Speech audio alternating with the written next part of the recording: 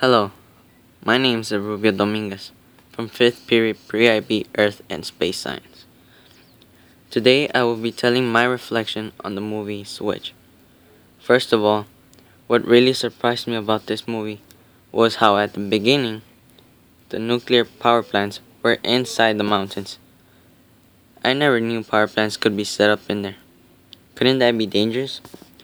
Well, also it impresses me how the country India is so little but yet consists of using a lot of energy. Because of their enormous population, energy is being used constant during day and night. Some benefits of energy efficiency is that fuel is more expensive than natural gas. Using an electric car can give you benefits too. For example, here are some reasons of how and why. You can be driving non-stop on a road trip or any situation without the need to stop and fill up the tank of gasoline on the car. Also, by using electric cars, you reduce the amount of carbon. The electric car holds 7,000 batteries. This car can go from 0 to 60 miles per hour in less than 0.30 seconds. And it won't make no type of noise, unlike any modern car. The only bad thing about this is that we cannot afford to get as much batteries as it needs.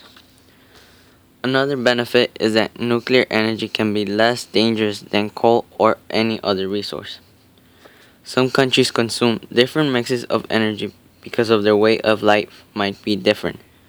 For example, they might use fossil fuels such as coal, oil, and natural gas to create electricity, but each in a unique way. Countries could use different types of energy depending on their population.